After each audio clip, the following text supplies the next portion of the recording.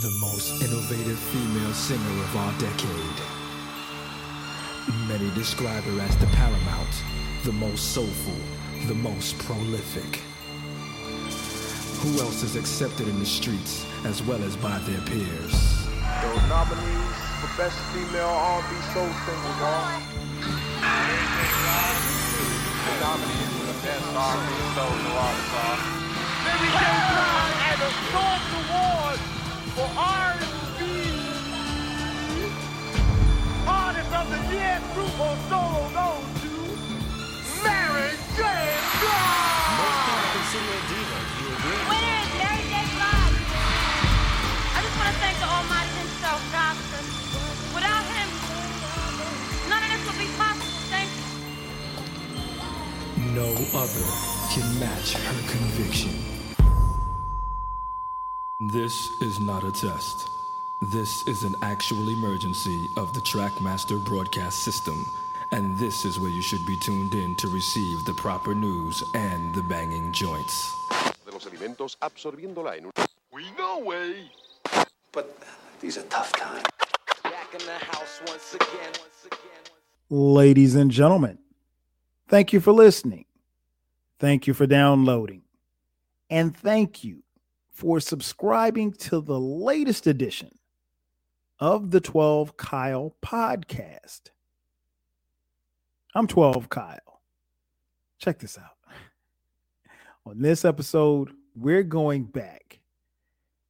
We're going back to April 22nd, 1997.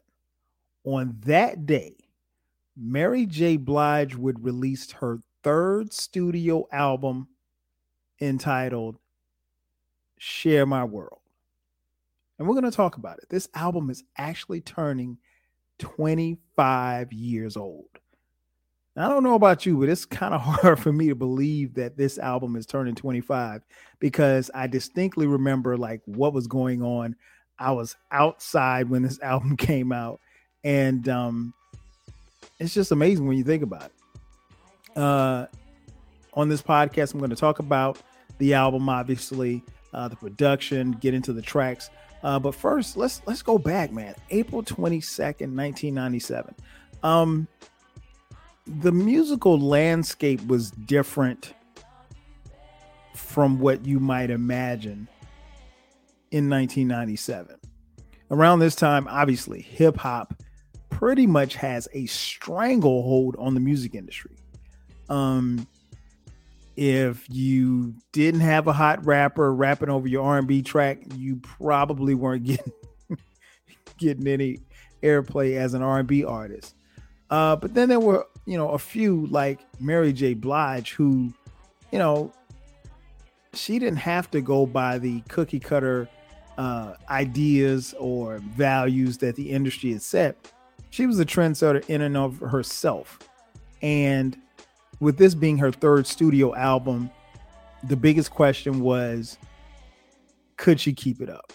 And what I mean by that is, if you're familiar with Mary J. Blige's story, you know that her first album, What's the 411? She killed it. She was dubbed the Queen of Hip Hop Soul. And then on her second album, my personal favorite album of the 90s, My Life, Outta Here, right? So she's riding the wave. She beat the sophomore Jinx, and now critics are wondering, can she do it a third time? Will the third time be a charm? Well, you better believe she did. It was different, man. Again, this album came out at a time where hip hop pretty much dominated the charts. And Mary wasn't one who was going to, let anything or anybody define her or what her music should look or feel or sound like. I think one of the things that makes Mary J. Blige resonate so well with her fans and admirers is because people, male or female, can relate to her music. And she just pours her soul into her music. And this album was no different. Again, released April 22nd, 1997. The album runtime is a little bit over an hour, 65 minutes. And I mean, she pulled out some heavy hitters as far as this album was concerned. And we'll talk about the production in just a second. But this album was, I want to say it sold like 240,000 copies. And that's hard copies, folks. Kids, we actually had to go actually out of our house to go purchase this album. There was no internet. There was no, touching your iPad and downloading it. But yeah, 240,000 copies in the first week sales, which was incredible. It had actually knocked off Biggie's Life After Death, which came out, I think, a couple of weeks, like 5 weeks prior to, and it had been number one, obviously, on the heels of Biggie's passing. But yeah, this album was incredible. Share My World went on to, I want to say this album went triple platinum, if I'm not mistaken. But yeah, highly loved and worldwide. She had fans from everywhere that was buying this album, and it was critically reviewed. It pretty much got a lot of love as far as the critics were concerned as well. And I'll be honest, for her to put out an album after What's the 411 and then follow it up with an album like My Life, it was tough. It was tough. And I mean, like, there were a lot of people, myself included, who didn't know what to expect, because it really wasn't much of a rollout, if you will. The first single that was released was a track called Love Is All We Need. That came out before the album came out. That single was released March 18th, 1997. So roughly about a month before the album comes out. And then obviously that song features Nas. But, everything else, I mean, like, we didn't know what to expect. And I'll be honest, I was pleasantly surprised when I heard this album. Not only because, it was a dope album, but being honest, I mean, I'm a huge Mary J. Blige fan, right? So she would have had to have just really bombed out for me to be disappointed in this album. But, she came back to the drawing board and knocked out a banger. And, what a lot of people don't know is that she, served as the executive producer. She had a lot of producers on this album, but she had the final say as to what went on the album, which she didn't have as much control over the first two albums. And again, she lined up some heavy hitters. So yeah, let's get into the production. This album was produced by some of the best producers in the music industry. Everyone from Tone and Polk, aka the Trackmasters, Rodney Jerkins, Fly Time Zone, Jimmy Jam and Terry Lewis. You had Babyface produce a couple of tracks. Bryce Wilson from Groove Theory. George Goldenfingers Pearson. Wasn't really familiar with his music, but he got on a couple of joints on here. James Mtume, the late great James Mtume, and old boy, old boy from Chicago, the dude who told you he believed he could fly. I'm not gonna mention his name, but y'all know who I'm talking about. I don't give him no love, but I gotta give him his props. He put a joint on her album as well. So she had some great producers, and she wrote a lot on this album. And I think one of the things that really stood out to me was just how the album flowed. Like, it was very melodic. She didn't have a lot of fast or upbeat tracks, but the album doesn't feel sad or somber. You can make a case that My Life is a very dark album.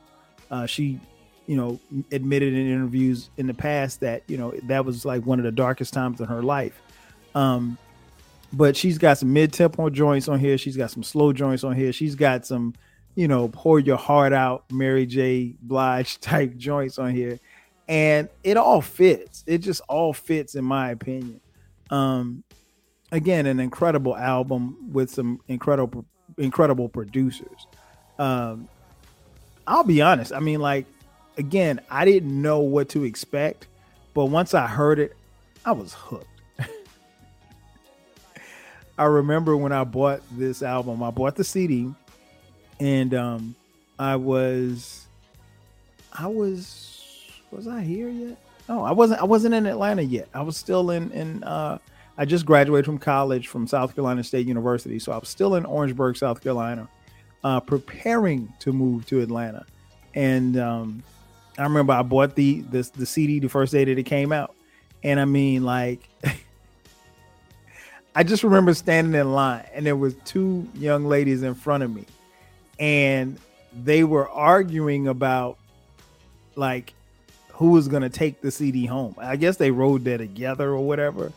And, they lived in separate places, and she was like, well, no, I need to get a copy. I'm going to take it home. And you they were going back and forth. And I'm like, why don't y'all just buy 2 CDs? But, keep in mind now, they were probably, broke college students, just like, I was, even though I had already graduated. But, and CDs cost back then. I mean, that CD, I want to say was $10 or $11. That was a lot of money back in the day. But, we had invested so much into the music, and we had invested so much into the artist that, we weren't gonna half step. So if you put your money into an artist, you wanted them to deliver, and Mary J. Blige definitely delivered on this album. This album, for what it's worth, won some awards. I won the American Music Award for Favorite Soul R&B Album. It was nominated for Favorite Soul R&B Female Artist. She was also nominated for Best R&B Album for the Grammys. Nominated for a couple of Soul Train Music Awards, and she did win the Lady of Soul Soul Train Music Award for Best R&B Album. And Mary J. Blige was also nominated for Outstanding Female Artist back then on the strength of this album. Again, the album runtime is 65 minutes. And you know what? When you think about it, especially now, when I listen to music, a lot of times I will look and see how long an album is. And to be honest, sometimes that will determine how much I'm going to listen to it, or if I'm going to listen to it at all. Because now music is so fragmented, and you got your standards. You got to have your club song, you got to have for the homies song, and you got to have for the ladies songs. And it's whack. But the thing is that I think this was, in a lot of ways, one of the dying albums that helped that last dying era of R&B. R&B, as we know it today, is totally different from R&B back in 1997. And while she has some, jazz influence on here, she has some hip hop influence. Obviously, there's some gospel influence on here. This is still a nice soul R&B album, and she was going through a lot at the time. It's well documented, but she was, I don't know if she was ever treated for depression, but she was going through depression. She was battling a drug and alcohol addiction, and she had a very, very bad and turbulent relationship with Casey Haley, Casey from the group Jodeci. So, she was going through a lot, and as successful as the My Life album was, Share My World was a pivot. It saw us see a different side of Mary, maybe a little bit more melancholy, maybe a little bit more happier side of Mary. And I loved it. I loved it from start to finish. So let's get into the tracks, man. the album starts off with the intro, which you heard at the beginning of the podcast. I like the way they put that in there. I like, Old Dirty Bastard, rest in peace, at the awards, presenting her with the award. But I thought that was dope. That was a pretty dope intro. Then we go into track number 2, I Can Love You, featuring Lil' Kim. Man, listen. This joint was produced by Rodney Jerkins. One of the standout tracks on the album, there was a video for it. Man, listen. When this joint came out, all the ladies knew this song. Not some, not a few, not a handful, but all the ladies knew this song.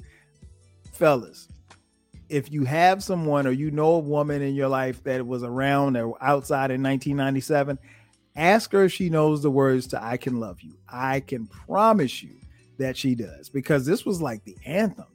And, it was Lil' Kim was in the video, and, it was good seeing Kim, on the heels of Biggie's death.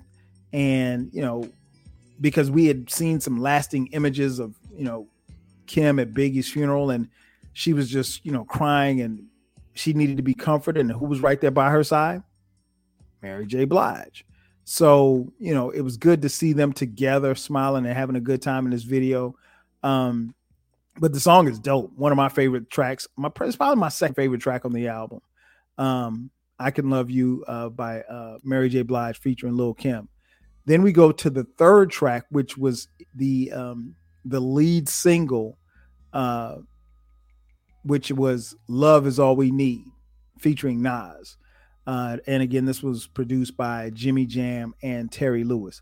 Another dope up-tempo track. And I think this is cool because Mary J is really starting you off with 2 bangers, and she's using, 2 big hip hop stars in the mix to rap over it. And of course, Nas comes through with smooth out raps. And, this is just a joint, man. This is a joint. It's a feel good joint. And I just remember hearing it for the first time. And when I looked at the liner notes, and I was like, oh shit, Nas is on here. So I was amped because that's my dude. Right.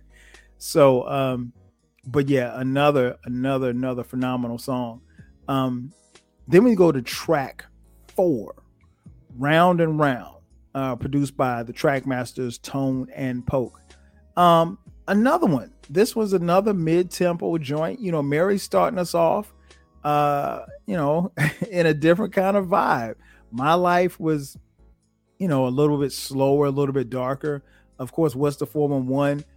This kind of gave you that kind of vibe, but it was different because she was older and she had experienced more, and she was letting you in on what was going on with her. And again, it doesn't have the dark feeling of My Life, but it's such a smooth ass transition and such a smooth ass album that you can't help but bop to it. But Round and Round, I like too. I liked that song as well. Then we moved to track 5, which was the Share My World interlude. And then track 6, Share My World, the title track, produced by Rodney Jerkins. Listen, this is my joint.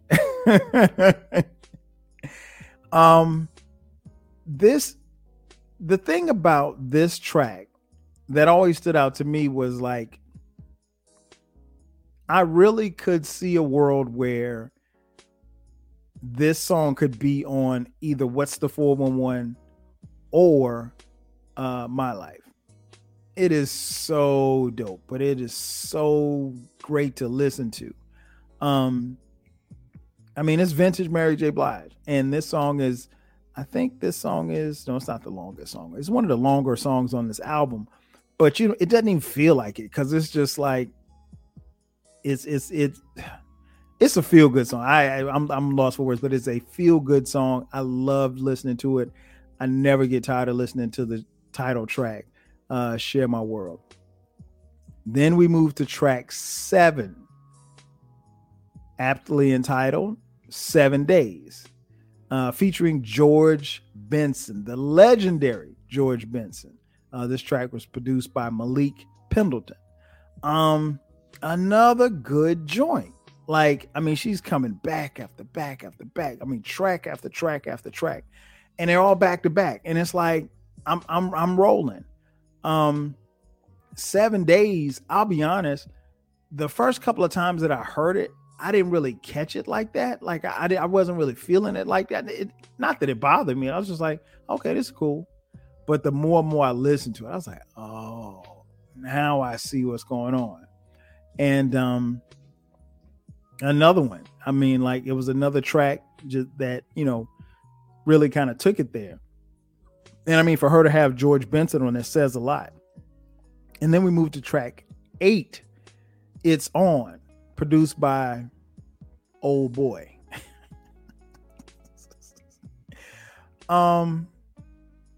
Okay. If I transport myself into 1997, right? I go back to, I jump in the time machine and I go back to 1997, and it's 25 years ago, and I'm listening to this. I'm playing it because It's On is produced by Old Boy. And Old Boy at the time, there was nobody better in R&B than him. And I mean, you know, personal stuff aside, Old Boy is one of the greatest people in R&B music, period. I can't deny that.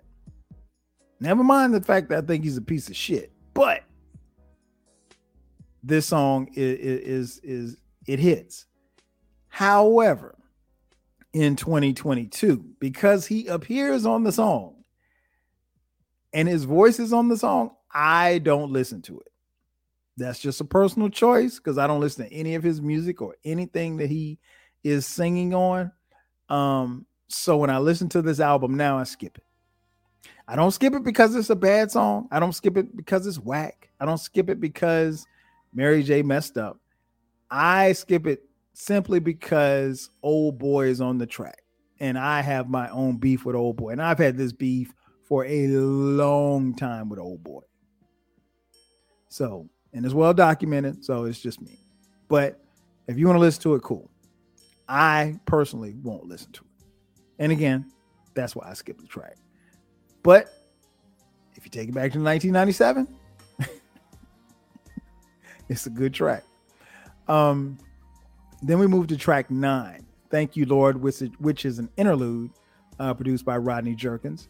And then we move to track 10, Missing You, produced by Babyface. Okay. This is where it gets interesting to me because I want to say up until this point, with the exception of the track that Old Boy is on, you really can't tell who produced without looking at the liner notes. You really can't tell who produced any of these tracks. For me, when I get to track 10, I automatically know who produced this track because it sounds like a Babyface track. I don't think that's a knock, but like, as much as I love his music, I think some of his tracks, particularly the ones that he produces for other people, tend to sound the same. So when I heard Missing You, I'm like, oh, okay, this is the thing. And it's not a bad song. It's actually a pretty good song, I guess. But I just like, I was like, the whole time that I was listening to it, I was like, it sounds like something. And I couldn't put my finger on it. But Missing You is not a bad track. Again, it's not a bad track. It's not, even to this point, for me, it's not even a skippable track, but it's a Babyface track that sounds very familiar, right? And then we get to track 11, Everything. Whoo! Listen, produced by Jimmy Jam and Terry Lewis. This is my joint of my joints of my joints. This joint bangs. What can I say about this? I mean, like, of course, you know where it was taken from, where it's sampled or what have you. But I never get tired of hearing this song. Never. This is probably, you know what? I take that back. It's probably a tie with I Can Love You for my second favorite. Those two probably my number 2 tracks. But I love this joint, man. I love this joint. This joint, you know, did appear on a couple of Slow Jams, Get the Draws mixtapes that I made. But yeah, it goes, it bangs. And again, I mean, you can't go wrong with Jimmy Jam and Terry Lewis at all. Then we get to track 12, Keep Your Head. This one was produced by Tone and Pope, the Trackmasters, and George Goldenfingers Pearson. This one was okay. I'll put it like this. I like this track and the placement of where it was a lot more in 1997 than I do today. Today, I'd probably take this track off the album. And it's not that it's a bad track, but it's just like, I don't know if it necessarily fits right here. I personally think it kind of breaks up the flow of the album a little. Because we'd gone, you know, kind of up tempo, then we slow things down a little bit. And you got your Everything. And so if you have a banger like Everything, you got to follow it up with something that's banging too. And Keep Your Head just don't bang. However, track 13, I think should have been track 12.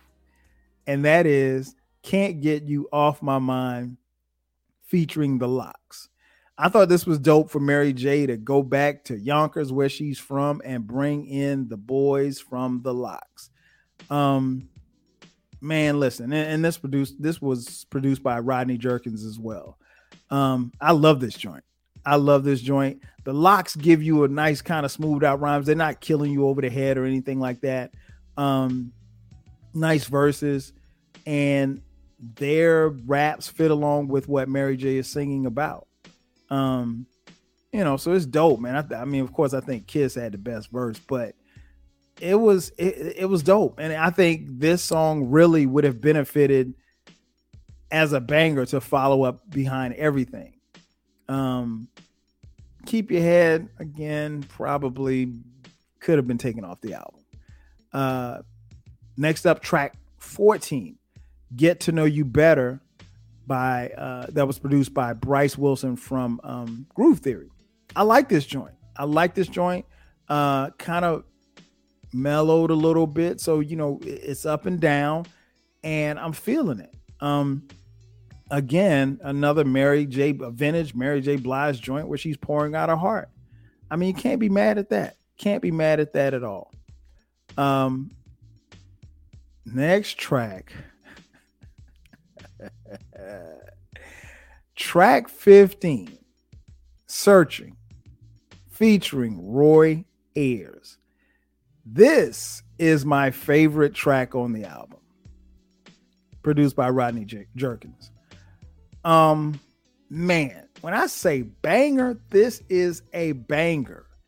It's vintage. It's like a combination of What's the 411 and My Life mixed in with a little bit of Share My World. It's giving you that hip hop feel. And then, I mean, Roy Ayers on the vibraphone. Come on, man. I mean, Roy Ayers is a legend in and of itself. He's one of the most sampled people in hip hop. One of the most sampled artists have, you know, hip hop artists have sampled his music, I should say. But man, listen, my favorite joint, never get tired of hearing it. It is vintage Mary J. Blige. And again, I mean, you just got to listen to it. This is a joint that, like, I found, particularly over the years as I listened to it, because I still listen to this album, right? I found that the more that I listen to this album, every time I get to track 15, repeat. It's got to be repeated at least twice because it's that much of a banger. It's my favorite track on the album. The next track, Our Love, produced by the late great James Mtume. This one kind of reminds me of my life, and I'm cool with this. I think this track would have been a very good finisher for the album. It's not the last track on the album, but I think it would have been a great finisher for the album. But all in all, I think it's a good track. I think it's a pretty good closeout to the album. And if there's one mistake that I think is on this album, it is track 17. Unpopular opinion, I don't like this track. And that track is Not Gonna Cry, produced by Babyface. Now, there's a couple of reasons why I don't like this song. I don't like this song. For one, keep in mind, this song was already out, right? This song was on the Waiting to Exhale soundtrack. Well, here's the problem. The Waiting to Exhale soundtrack came out in 1996. This album came out in 1997. So with all of the radio play that Not Gonna Cry got, which I thought was over the top, but you know, I grew very tired of that song very quickly. And I say it's an unpopular opinion because I know that it's very popular with women. More particular, it was very popular with the women at my school. Because every time you were walking down the street, you would hear this blasting from a Honda Civic.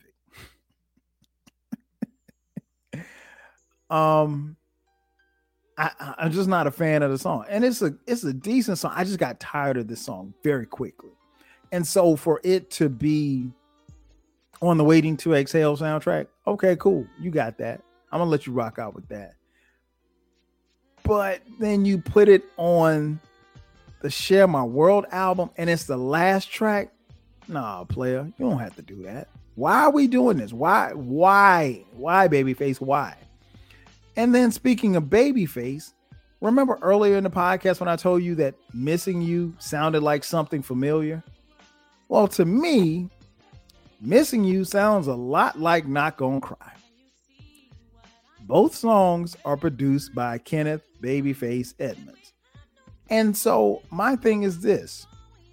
If you're going to give me Missing You, we definitely don't need Not Gonna Cry at the end of the album. I'm sorry. It's not necessary. They should have left this off the album. I think it's the one blemish.